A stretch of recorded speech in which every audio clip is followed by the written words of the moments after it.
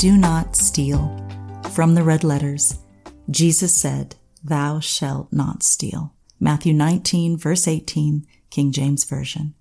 Remember, God can and will provide your every need. Stealing is a lack of faith that God will take care of you. They'll never know. They have so much. They can spare it.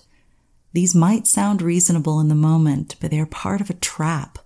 Stealing something will always open the door to something being stolen from you.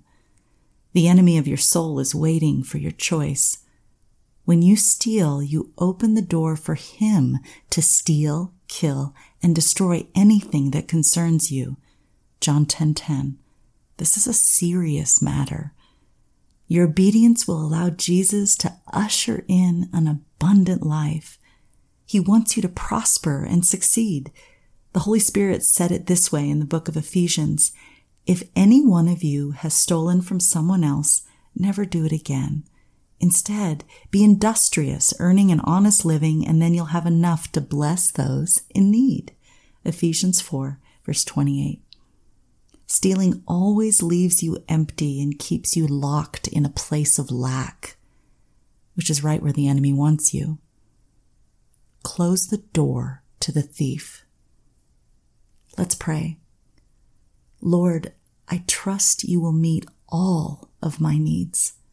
I receive your freedom from the love of money. Help me to look for opportunities to give and not take.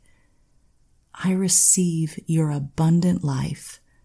I receive a peaceful life and the ability to live in confident rest. Amen. Jesus said, "The thief cometh not, but for to steal and to kill and to destroy. I am come that they might have life and that they might have it more abundantly." John 10:10, King James Version.